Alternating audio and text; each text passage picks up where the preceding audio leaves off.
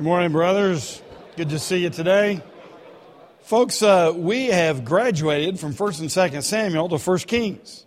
So you can open your Bibles to page 591, and we continue the story of David, but we're going to pick it up in 1 Kings. The reason we sang that opening hymn is that it's an Ascension hymn, and today is Ascension Day. Ascension Day always occurs 40 days after Easter, because 40 days after Jesus was resurrected, the disciples saw him go up physically, to leave and go up into the heavens. And it's a very, very important day for us. In fact, those of you who want to celebrate it, tonight you can come and hear some very fine musicians. They'll be in the sanctuary at what time, Dan? 7 o'clock tonight. It's kind of a Bach festival, but it's about the life of Christ, but it's celebrating the Ascension. And if you have friends who love, especially classical music or love Bach, tonight would be a wonderful opportunity. You rarely hear a better performance of Bach than you'll hear tonight in the sanctuary. Come join us. But they're celebrating the Ascension. Why? It's a very important day for us as Christians. Because Jesus not only is our resurrected Lord, don't stop there, He's our resurrected and exalted Lord. And in the Ascension, He is exalted to the right hand of God and enthroned in the highest place. So Ascension Day is the day of His enthronement at the right hand of God. Now, of course, that's important to us because we love Jesus and we're very excited about His enthronement. If anybody ever earned it, it would be the Lord Jesus. He is enthroned as King of all the kings. But from His enthronement, of course, 10 days later, which we celebrate on Pentecost Sunday, 10 days from today. From that throne, He and the Father send us the greatest gift, the promise of Abraham, promise of the Old Testament, that we would receive the Spirit one day. And Jesus, from that enthronement, sends us the Holy Spirit. And in fact, when the Spirit came and people were speaking in tongues and flames of fire were on their heads, Peter had to explain it. Everybody thought the disciples were drunk. Peter said, it's 9 o'clock in the morning. They ain't drunk. They may be hungover, but not drunk. He said, they're not drunk. This is the gift of God the Father and God the Son. As a result of Jesus' enthronement, He goes up to pour out on us the Spirit. Jesus was anointed with the Spirit Himself, beyond all measure. But when He's enthroned from His position on high, He now anoints us. And we become little kings and little prophets and little priests. So we're anointed with the Spirit as a result of His enthronement on Ascension Day. Also, we know that because He's at the right hand of God, we have access to God. When Jesus went up into heaven, He took human flesh with Him.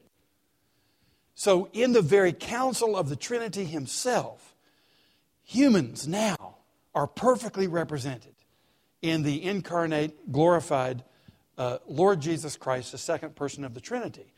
So now we have God-man to whom we can go, through whom we can speak to God the Father. We have a personal relationship with God because of His enthronement. So we have access to the Father through them. We also know that Jesus tells us in John chapter 14, He's going to go to another place there to do what? Prepare a place for us. So think about it. He's been up there 2,000 years. And He loves you. And He's got all the power in the universe. And He's been preparing your place. I don't know if you've ever been to some really fancy places in the world.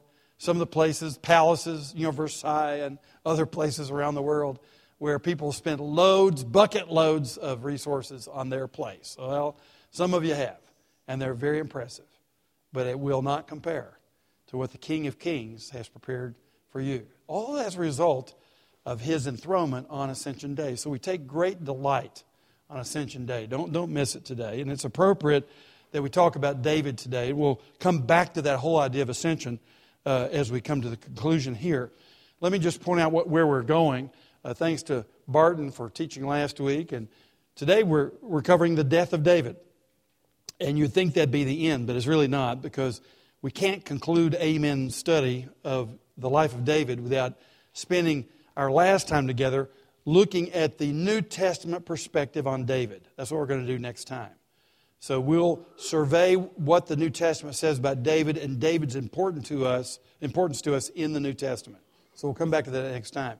And remember, next fall, when we pick back up in September, we're going to start our study of Romans. Last time we did Romans, I think it took 3 years. We ain't going to do 3 years this time. We'll see what we can do in a year or maybe 18 months. But we're going to go through Romans, which, of course, is a great place to study just the heart, the core of the gospel and its ethical implications and the meaning of the mission of Christ around the world. What a great place for us to be next year. So we'll look forward to that. Well, let's dig in 1 Kings. And in terms of the author of 1 Kings, we don't really know for sure who wrote it. It seems that there's clearly some editorial work here to make 1 Kings follow on 2 Samuel 24 quite naturally.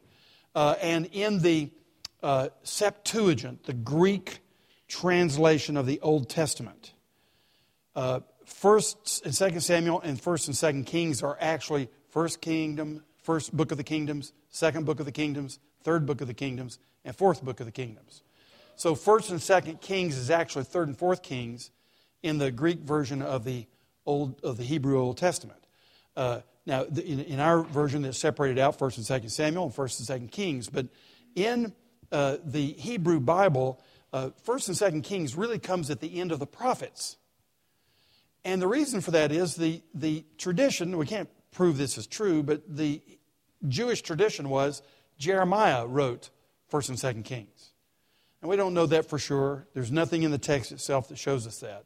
But that was the tradition, and therefore it was one of the prophetic books. You say, that's kind of odd to have this historical book thrown in with the prophets. Well, I think we're going to see why that is. Because these books actually talk to us about the prophets in ways that are very, very significant, including the text today. Well, let's look at it now. David is approaching the end of life. At the end of the text we're going to read, he actually dies. And right up to his death, there's all kinds of drama. Well, you would expect that, wouldn't you? You've gotten to know David well enough. Wherever he goes, there's drama. So we're going to have some more drama on his deathbed. Let's look and see what it is. 1 Kings chapter 1, verse 1. Now, King David was old and advanced in years, and although they covered him with clothes, he could not get warm.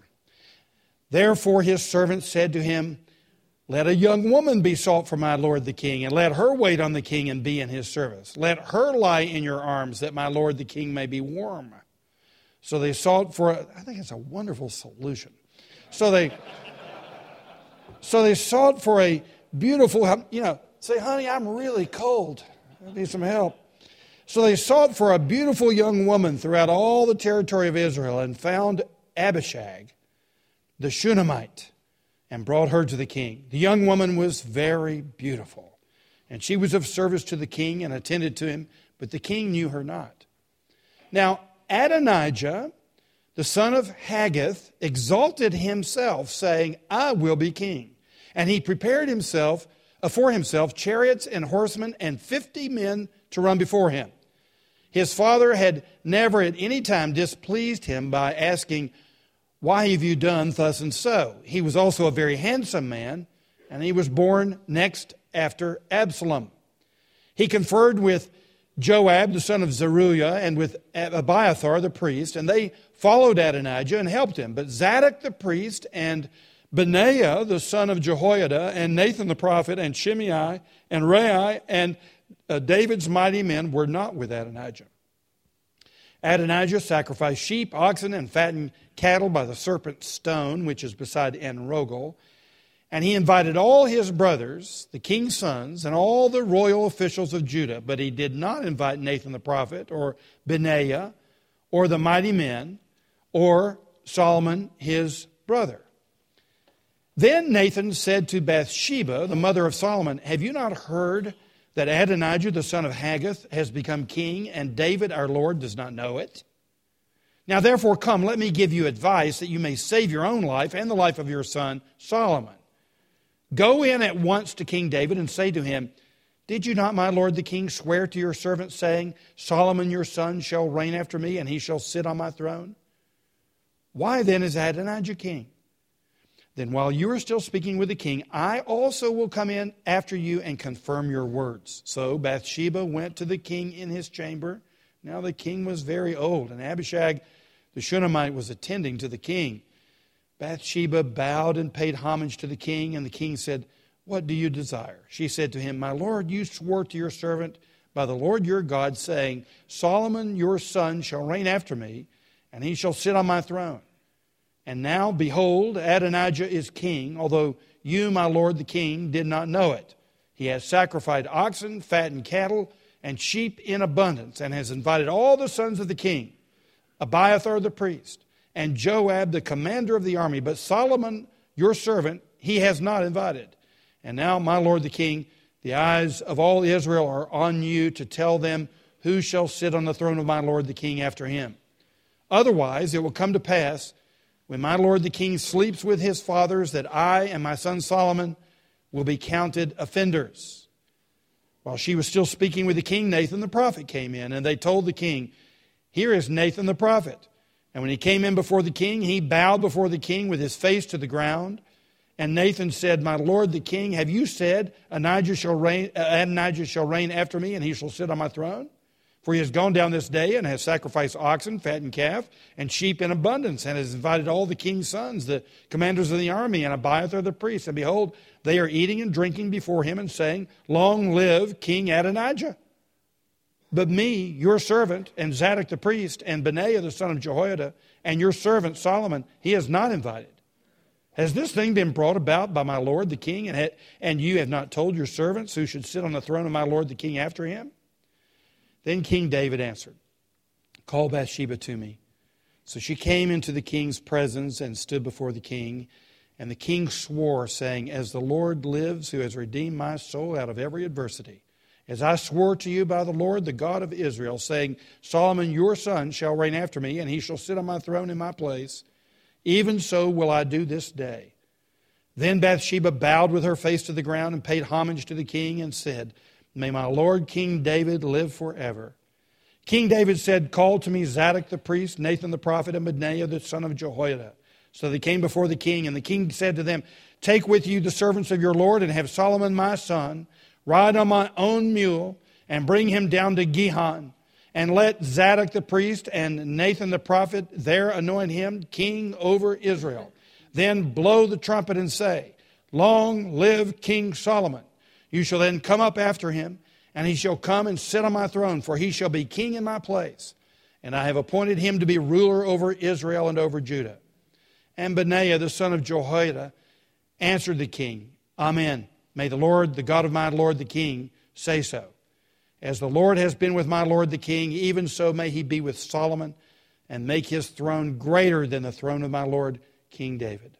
So Zadok the priest, Nathan the prophet, and Benaiah the son of Jehoiada, and the Kerethites and the Pelethites went down and had Solomon ride on King David's mule and brought down to Gihon. There Zadok the priest took the horn of oil from the tent and anointed Solomon.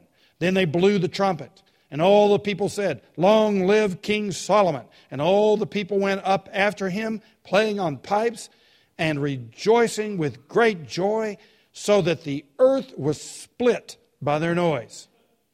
Adonijah and all the guests who were with him heard it as they finished feasting. And when Joab heard the sound of the trumpet, he said, "What does this uproar in the city mean?" While he was still speaking, behold, Jonathan the son of Abiathar the priest came, and Adonijah said, "Come in, for you are a worthy man, and bring good news." Jonathan answered Adonijah, "No, for our lord King David has made Solomon king, and the king has sent with him Zadok the priest, Nathan the prophet, and Benaiah the son of Jehoiada, and the Kerethites and the Pelethites, and they had him ride on the king's mule. And Zadok the priest and Nathan the prophet have anointed him king at Gihon, and they have gone up from there rejoicing, so that the city is in an uproar. This is the noise that you have heard. Solomon sits on the royal throne." Moreover, the king's servants came to congratulate our Lord King David, saying, "May your God make the name of Solomon more famous than yours, and make his throne greater than your throne." And the king bowed himself on the bed. And the king also said, "Blessed be the Lord, the God of Israel, who has granted someone to sit on my throne this day, my own eyes seeing it." Then all the guests of Adonijah trembled and rose, and each went his own way, and Adonijah feared Solomon. So he arose and went and took hold of the horns of the altar. Then it was told Solomon, Behold, Adonijah fears King Solomon. For behold, he has laid hold of the horns of the altar, saying, Let King Solomon swear to me first that he will not put his servant to death with the sword. And Solomon said, If he will show himself a worthy man, not one of his hairs shall fall to the earth. But if wickedness is found in him, he shall die. So King Solomon sent, and they brought him down from the altar. And he came and paid homage to King Solomon. And Solomon said to him, Go to your house. Okay, let's take a look at several aspects of this chapter, and then we'll look at a few verses in chapter 2 in a few moments. First of all, in these first 4 verses, let's notice that death matters. It matters. Your death matters. David's death matters. David had, in his lifetime, built a very impressive kingdom.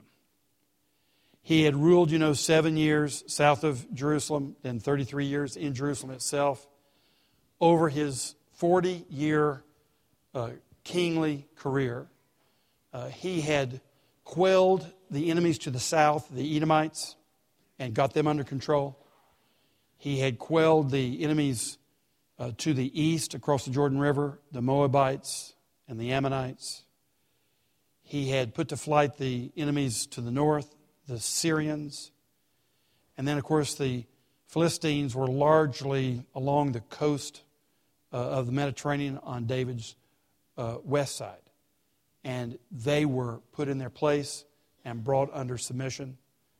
The Jebusites had been conquered in Jerusalem, and David had taken hold of the Holy Hill and had control of the entire kingdom. He had expanded the boundaries of Israel. They had security on all sides. And that's just an amazing accomplishment over 40 years of being a king. David was a great leader. And in addition to that, although God would not allow David to build the temple because he was a man of war, blood was all over his hands, and God wanted his son Solomon, a man of peace, to build the temple, David had already begun collecting all the materials from Lebanon and all over the world to bring the best materials in for the construction of the temple.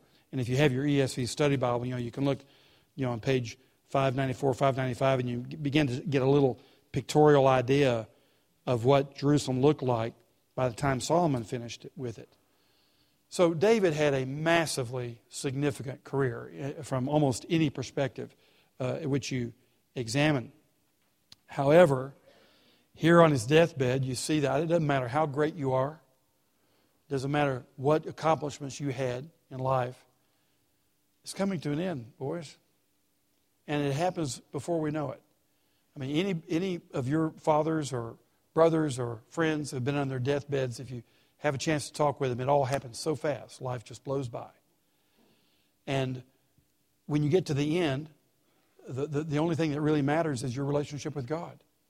You can have all these accomplishments. You can pile up all these goods, but you're not going to keep them. They're going over to somebody else.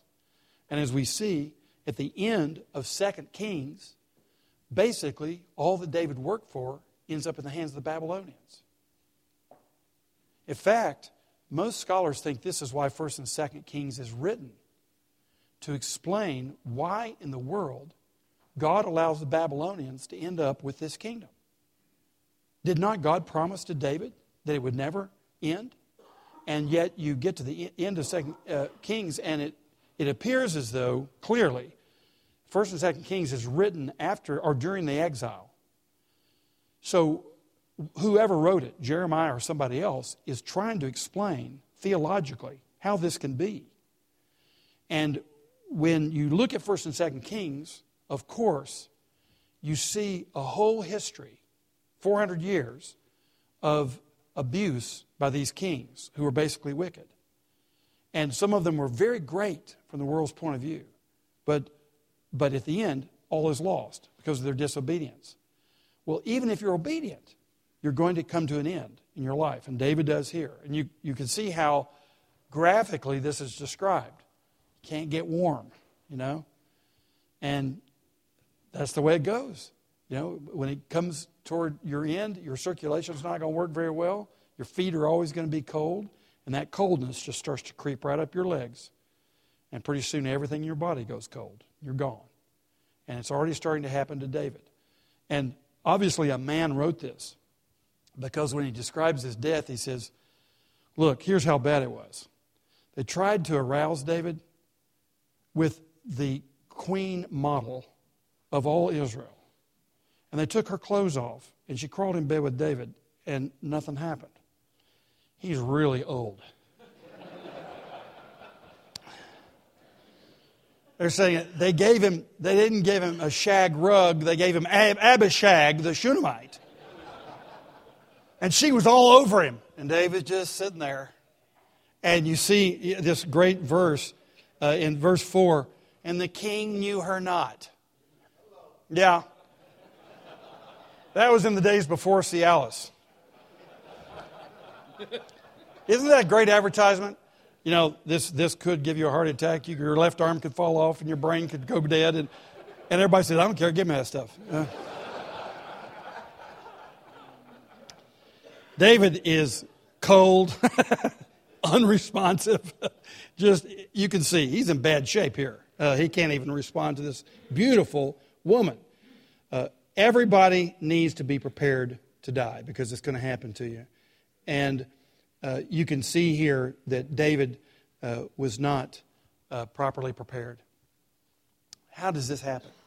How do men spend all these years and not make the proper preparations for handing over the kingdom? And David had not made it public what was going to happen. He had a succession plan, we know from the text. He secretly told Bathsheba that her son was going to be the king. And Nathan the prophet knew about it, but nobody else seemed to know about it. David didn't plan succession after his... Why in the world would a man overlook that? How could you miss that? Well, here's what happens. You get so absorbed in your little 70. You get so absorbed in your life, you cannot see beyond your own life. It's a form of narcissism. You're only thinking about this world only means something if you're in it. And so you don't imagine the world without you in it. Now, I realize this is difficult work.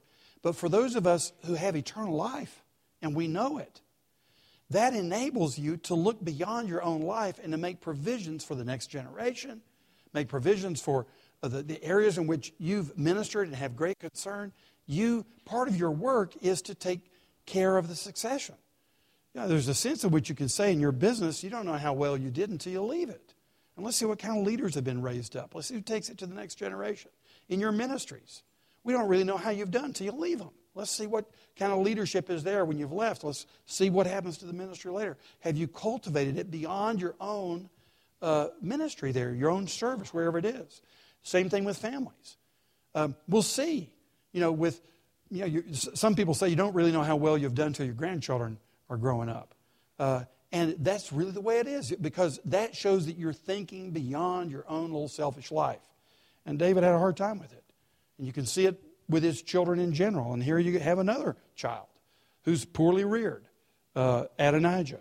So death matters. You need to make provisions for it. If you don't have a will, go get one. There's some people in this room right here who can help you do that. Get your will in order. Get your estate in order. Get your last testimony in order. What do you want to say to your loved ones at your death? Get that written out. Have that statement ready. Let that be your lasting legacy, what you care about. And in your estate, be sure that your children and your grandchildren see what you care about by the things you give your money to. Now, if you don't have very much money, of course, you might want to just give it all to your heirs. But some of you have more money than your heirs need. And you can just spoil heirs with too much money.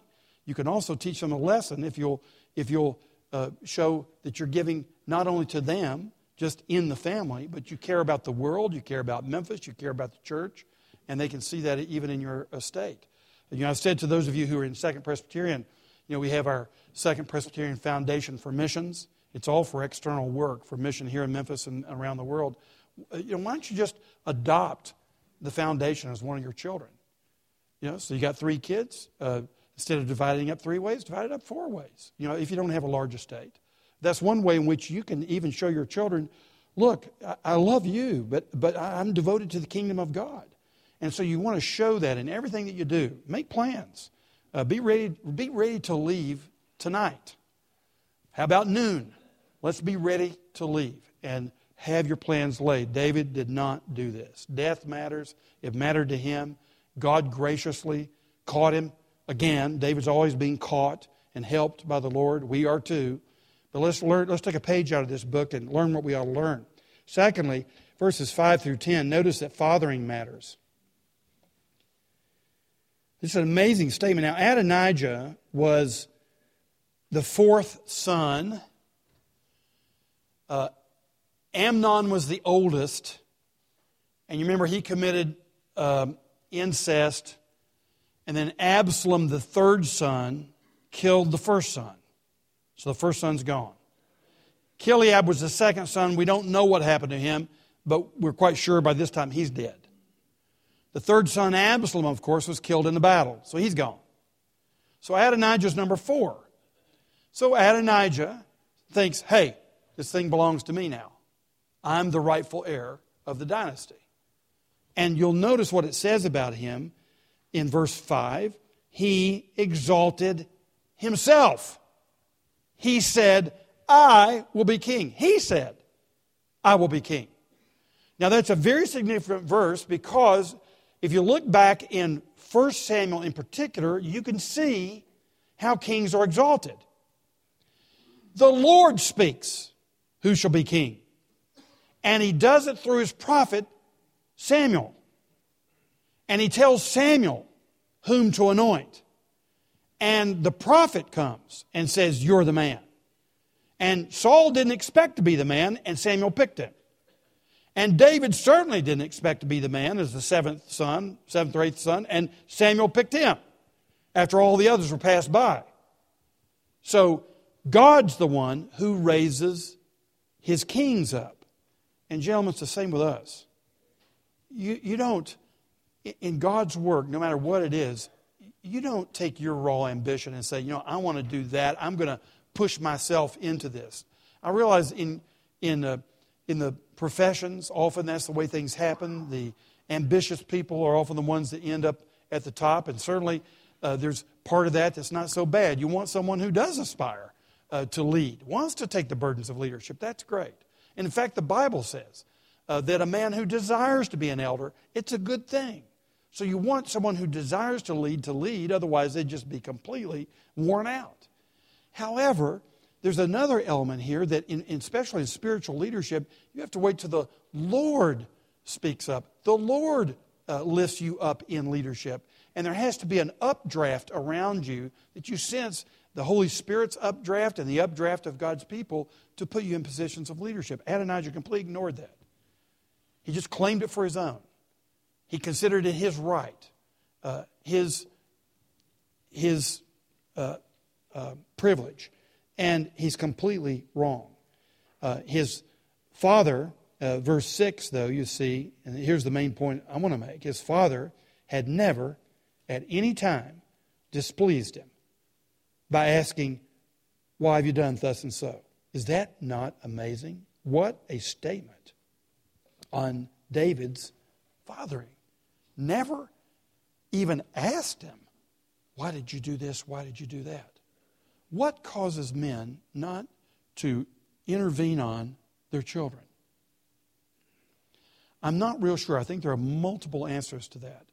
Sometimes we just don't want to be unpopular with our children. We don't like conflict, and so we don't want to conflict with these children that we want to love us and have affection for us. And so we'll just try to keep them happy all the time and never even challenge them by saying, why have you done this or so? Sometimes it's out of laziness. We want to get to work on time and stay at work as long as we want to stay. And if you get into conflict or try to get into the weeds with your children, you know you're just going to have hours of obligations of parenting on your hands. And so we're a little lazy. Well, it's not completely lazy because we're workaholics. But we want to get on to what we really want to do. Let mama handle the other. David was doing something like this. And it paid horrible dividends in his life. You can see it with Amnon. You can see it with Absalom, and now you see it with son number 4. Poorly disciplined sons.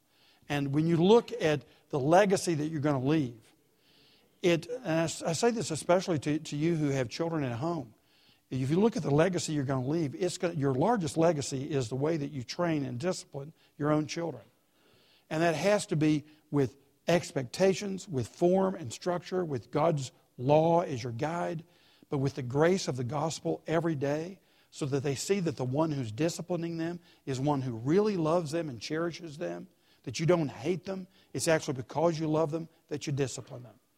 And when you look at David's legacy and the wisdom of Solomon and how the temple was built and Solomon's great kingdom, of course, he had problems at the end, as you know.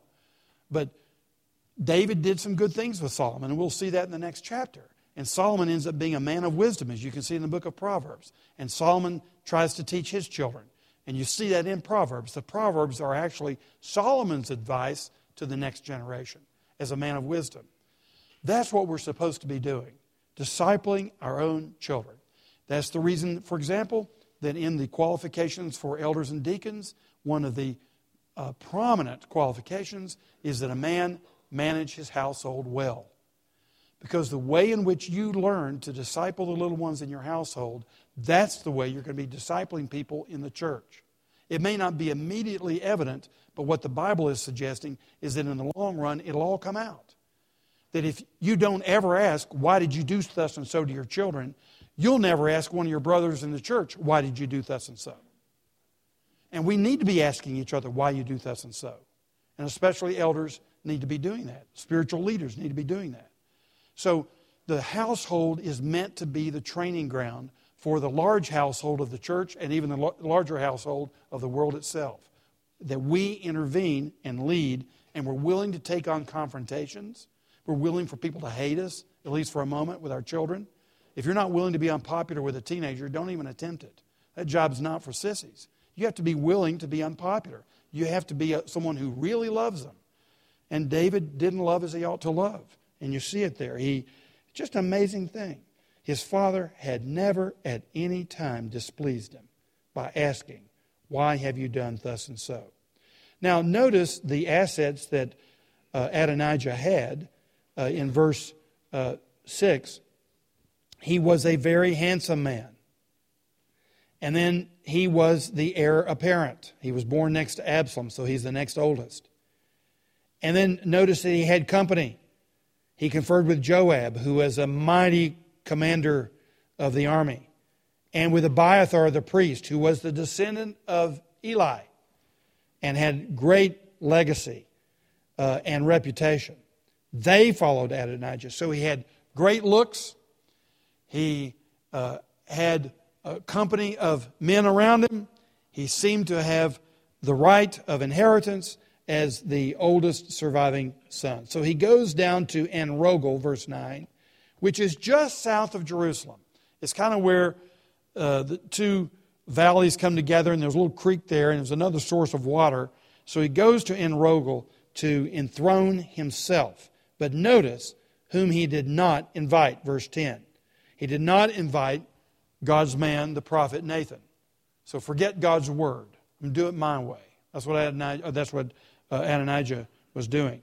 Notice whom else he left out. He left out Benaiah, because Benaiah was carrying the sword for David and was the leader of his mighty men. And he didn't bring Solomon. Why? Obviously, Adonijah knew the secret. That David had said within the palace that Solomon was going to be his man. So Adonijah leaves him out. The other brothers he brought left Solomon out. Obviously, it's intrigue. And it's an attempt to destroy who would be the rightful heir. Fathering matters, ladies and gentlemen, and we must be the fathers that God wants us to be. Now, thirdly, look at verses 11 through 27, and you'll see that prophets matter. This is an amazing text. David is a great man. He is the gold standard for all the kings who follow him. And you'll see as you read through 1st and 2nd Kings someday that they either followed in the ways of David, their father, or they didn't follow in the ways of David, their father. David's the standard of what a king's supposed to be. You would expect that David would be the one, by his unaided self, apart from God, that he would be the one to correct this. But no. Look who solves the problem. Nathan the prophet. Now going back to what I said a few moments ago, you would think that 1st and 2nd Kings is about kings. It's actually not so much about kings. It's about prophets. And actually, it's not even about the prophets. It's about God. In 1st and 2nd Kings, what you see as Israel and Judah will both go into exile is that God is the sovereign king of Israel. He's the sovereign king of Judah.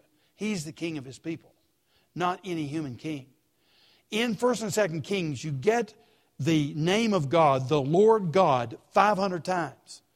The writers are making it really clear God is the sovereign one. And if you want to know why you went into exile, it's because you disobeyed Him. That's the whole point of 1st and 2nd Kings. You have 21 kings in the north, not a one of them was a good king. Not a one. You have 21 kings in the south, and you probably have 7 that were decent, 2 or 3 that were prominent. All the others were bad kings. So it's a disaster. You want to know why you got exiled into Babylon? You want to know why the Davidic dynasty took a huge siesta? It was because of your disobedience. That's what the authors are saying. And they show that God is the center of this story. He's the sovereign one, and He speaks through His prophets. Now, the reason I say that is you have these 42 kings, but in 1st and 2nd Kings, you also have 10 prophets mentioned, Nathan being one of them. You have Jehu, you have Huldah the prophetess, you have Isaiah mentioned, Micaiah the great prophet, the whole story about Micaiah. And then you have these 15 chapters or so about Elijah and Elisha, who take center stage in 1st and 2nd Kings. They're the ones who confront Ahab and Jezebel, the most wicked king, maybe almost the most wicked king in the northern kingdom. It's the prophets. In 1 Kings, you have a king mentioned that you probably wouldn't even remember unless you read it recently, named Omri. In the archives that we have available from ancient history, Omri was a great king. He was very significant on the stage of world history. Do you know how many verses you have about Omri in 1 Kings? 9 verses. Manasseh was a wicked king, but he ruled for 55 years in Israel. You know how many verses you got on Manasseh? 18. But look at the chapters that are given to the prophets. And here's the point. This kingdom is not ruled by human flesh. This king is ruled by God and His Word. And He speaks His Word through His prophets. And that's how God brings us along through history, keeping us, correcting us, and disciplining us. It's by His Word through His prophets. Now look here with Nathan. Nathan goes to Bathsheba. He sets up the plan to go speak to the king. Nathan sets it up. Nathan goes in after her and speaks the word. Nathan actually rescues the kingdom. Well, actually God rescues it, but it's through His man the prophet. Now, who are you? You're prophets. You remember when Pentecost came? Peter says, do you remember the promise of Joel that your sons and daughters will prophesy? Old men will have visions. Young men will have dreams. You'll all be prophets. Do you realize what happened as a result of Pentecost? We all became prophets. We're the anointed prophets on the planet. Do you know what the big point of current contemporary history is? It's God. He's the sovereign Lord of all history. Do you know who His messengers are? You. You're the ones you're the Nathans who've been set apart to speak His word. That's the story we get here. Prophets matter. Verses 11 through 27. Now we got to move on. Let's come to verses 28 through 40, and you see that repentance matters. Yeah, David screws up royally. Again. David seems to have a habit of this. He counts men when he should be trusting God. He has an affair with Bathsheba when he should be out fighting battles. He sends Uriah the Hittite to be killed when he should be honoring Uriah the Hittite, one of his 30 mighty men. David's messing up over and over again. But David knows something. He knows that no matter how bad your sin is, there's always a way home. Gentlemen, please, no matter how badly you've sinned, 40 years ago, 20 years ago, yesterday, this morning before you left the house, no matter how badly you sin, there's always a way home. Do you know what the way is? Repentance. God provides a way back for you because He loves you. But there is a way back of repentance, and you repent because you trust the Lord. David turns to God because he trusts that God will deal with him mercifully. He wouldn't turn to an angry God. He would run from him. God is angry. He is holy. He is wrathful. But you're His son. And He has great compassion upon you, and He values you and loves you. David knows this. He's got the secret. So David repents. First of all, in verses 28 through 31, we keep our promises. David said, you're right. Call Bathsheba to me. And he recalls the promise that he made, and he's going to live up to it. He's been a lousy father. He's been a lousy leader for succession. And he says, I'm going to take care of business. And this guy who couldn't even arouse himself to have sex with the most beautiful woman, he can arouse himself to repent. This is an amazing story. This guy looked like he was just gone. He was cold, out, no good. And look at him aroused because he wants to repent and come back to the Lord. He sees the mistakes and the sins that he has committed. But then notice in verses 32 through 40 that God keeps His promises. And this is the bottom line. God keeps His promise to sustain the dynasty of David. And He's not going to do it through presumptuous Adonijah. He's going to do it through the man of peace, Solomon, the man of wisdom, the man that God has anointed. And God sees to that. And He always will. And why do you think that the line of David stayed intact until Jesus appears incarnate in Matthew chapter 1? Because of God. And God preserves us in history and keeps that line and that dynasty going, even through the exiles, and even through the Greek oppression, and even through the Roman oppression. God keeps the dynasty, and God keeps His promises. It's an amazing thing. And you'll notice that when God puts His son, Solomon, the son of David, on the mule and rides into Jerusalem, that the whole city rejoices. You couldn't miss it here in this text. They rejoice so much that the earth splits. There's a trembling of the ground because people are so thrilled that God has anointed His son, Solomon. And that's God's son in a certain sense in the Old Testament. God has anointed the one that He wants to be king, and there's great joy. But notice, see, verses 41 through 53, that our enemies tremble, and they do. When Adonijah and all his guests heard the uproar in Jerusalem, that the true king had been anointed, all of the enemies of the kingdom tremble, and they come bowing before Solomon and asking for mercy. That's the way it is when God exalts His king, Solomon. All the other impostors must come and bow before the true king. It's an amazing story of how God takes over the dynasty. Now let's look at chapter 2 and we'll finish our lesson for today. When David's time to die drew near, he commanded Solomon his son, saying, I am about to go the way of all the earth. Be strong and show yourself a man, and keep the charge of the Lord your God, walking in His ways and keeping His statutes, His commandments, His rules, and His testimonies, as it is written in the law of Moses, that you may prosper in all that you do and wherever you turn, that the Lord may establish His word that He spoke concerning me, saying, if your sons pay close attention to their way, to walk before me in faithfulness with all their heart and with all their soul, you shall not lack a man on the throne of Israel. Let's stop there. Notice that the kingdom of God matters. Roman numeral 5, the kingdom of God matters. God is establishing His kingdom. How does He do it? First of all, He does it by telling Solomon to walk with the Lord, verses 2 through 4.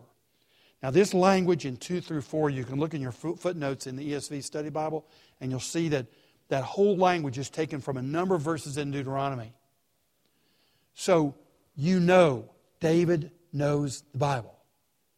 He knows Deuteronomy. He knows the meaning of the covenant that God made with us.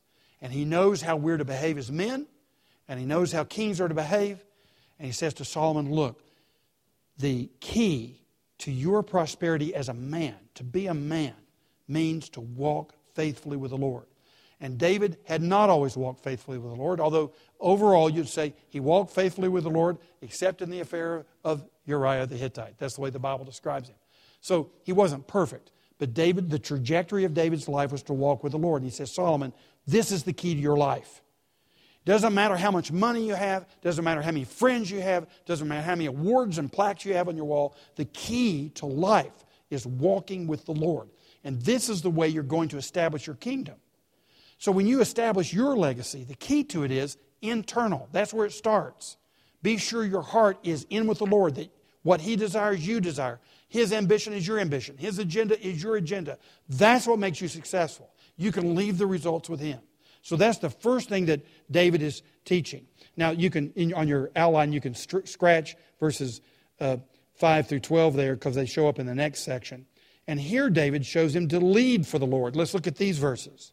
Moreover, you also know what Joab the son of Zeruiah did to me, how he dealt with the two commanders of the armies of Israel, Abner the son of Ner, and Amasa the son of Jether, whom he killed, avenging in time of peace for blood that had been shed in war, and putting the blood of war on the belt around his waist and on the sandals on his feet. Act, therefore, according to your wisdom, but do not let his gray head go down to Sheol in peace. But deal loyally with the sons of Barzillai the Gileadite, and let them be among those who eat at your table. For with such loyalty they met me when I fled from Absalom your brother. And there's also with you Shimei, the son of Gera, the Benjaminite from Bahurim, who cursed me with a grievous curse on the day when I went to Mahanaim. But when he came down to meet me at the Jordan, I swore to him by the Lord, saying, I will not put you to death with a sword. Now therefore, do not hold him guiltless, for you are a wise man. You will know what you ought to do to him, and you shall bring his gray head down with blood to Sheol. Then David slept with his fathers and was buried in the city of David. And the time that David reigned over Israel was 40 years. He reigned 7 years in Hebron and 33 years in Jerusalem. So Solomon sat on the throne of David his father, and his kingdom was firmly established. So we establish the kingdom by leading for the Lord. Now, what is David saying here? He's saying, Solomon, you're a man of peace. But I have to give you some important political advice. Joab is a man of blood. He has betrayed me many times. He killed Absalom when I told him not to. He killed Amasa and others. He's a man of blood. And you'll notice, he was lining up with Adonijah. Solomon, don't be silly, foolish, and sentimental. Joab's got to go. He says, likewise, Shimei cursed me. He's a Benjaminite. He was devoted to Saul, the Benjaminite. And I've given him peace during my lifetime. But Solomon, you can't trust him. You're a young man. You're going to be king. This kingdom is going to be fragile. I've been able to keep it in order because of my 40-year legacy here. I'm able to hold the different tribes together. But you cannot risk having a man like Shimei, who is a rebel and will rise up again against you and challenge your authority. You can't have that. And he deserves to die. He cursed the king. And Deuteronomy says you can't curse the king or you die. He cursed the king. So his capital punishment has merely been delayed. You need to take care of that. And he gives him other advice about the one who helped him so much in his times of trouble. And he says, you keep him at the king's table. Now, this looks pretty brutal to us. But gentlemen, those who oppose the kingdom of God eventually become your enemies too. You don't know who your enemies are now except the underworld. The devils are your enemies. They're the enemies of God. They're your enemies. So you take out after them with the sword of the Spirit wherever you see them at work. So you're at war right now with spiritual beings. One day, when Jesus Christ comes back physically, you'll be at physical war. We'll be His soldiers in the final battle. And we will take up the cause. And there, everyone will be divided. Sheep and goats. Those who are fighting for the Lord, those who are fighting against the Lord. And I can't think of any more noble task than to be called into that final battle as His humble servants. And here, David is saying, the kingdom does destroy those who oppose the kingdom. And we get a clear warning here. And Solomon, of course, takes his advice, as you see later in the text. God will establish His kingdom. Now look in verses 10 through 12. Lastly, trust in the Lord. And David learned the hard way that God is the one who establishes the kingdom. And gentlemen, that's exactly what God does with this Davidic dynasty. Yeah, you go through 1st and 2nd Kings, you get to the end of 2nd Kings, the people go into exile. It looks like a lost cause.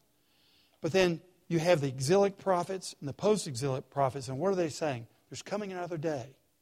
The Davidic king is going to be kept and established. Yes, it looks like it's destroyed now, but God has not forgotten His promise. He didn't forget His promise to David and Solomon. He's not going to forget His promise to you that there will be a Davidic dynasty.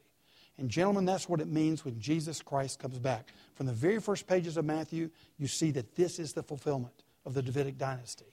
This is what God has planned all along to do. And you know, just as Solomon was put on David's donkey to come into Jerusalem, now you know why Jesus got on the donkey to go to Jerusalem on Palm Sunday.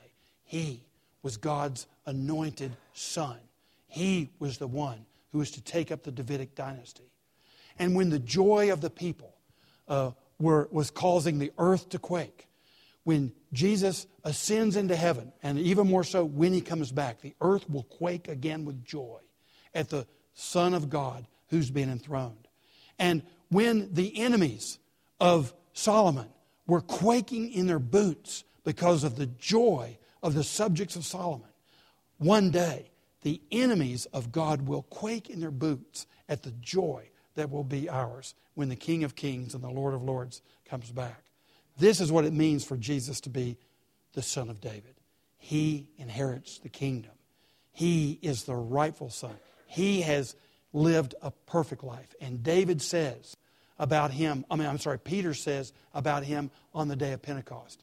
He says, look, the reason the Spirit has come is because God has enthroned His Son as everlasting King. And Peter said, our father David died and was buried. And you can see his tomb to this day, says Peter. But this Son of David has ascended into the heavens. And Peter says, David didn't ascend to heaven. But Jesus, the Son of David, ascended to the right hand of God. And David said about him that the Lord said to my Lord, sit at my right hand. And here is the Son of David who's ruling forever and ever and ever as the perfect ruler of His people. That's the reason there's such joy in following Jesus Christ. And the earth quakes at the joy of His servants. Even as you go out today in a broken world, it looks like sometimes it has no direction, that God has abandoned it, that it's in chaos. Oh, no, no, no. Don't lose your hope and your faith and your trust in the Lord. He's on His plan. And that King, that Son of David, is coming back soon. And you'll see Him with your own eyes and establish His kingdom forever and ever and ever. Let us pray. Father, we thank You for this privilege to study the life of David, and even as we study even more deeply what the apostles had to say about the meaning of David and our life today. We pray that You will shape us more and more, not into the image of David, but into the image of His Son, Jesus Christ.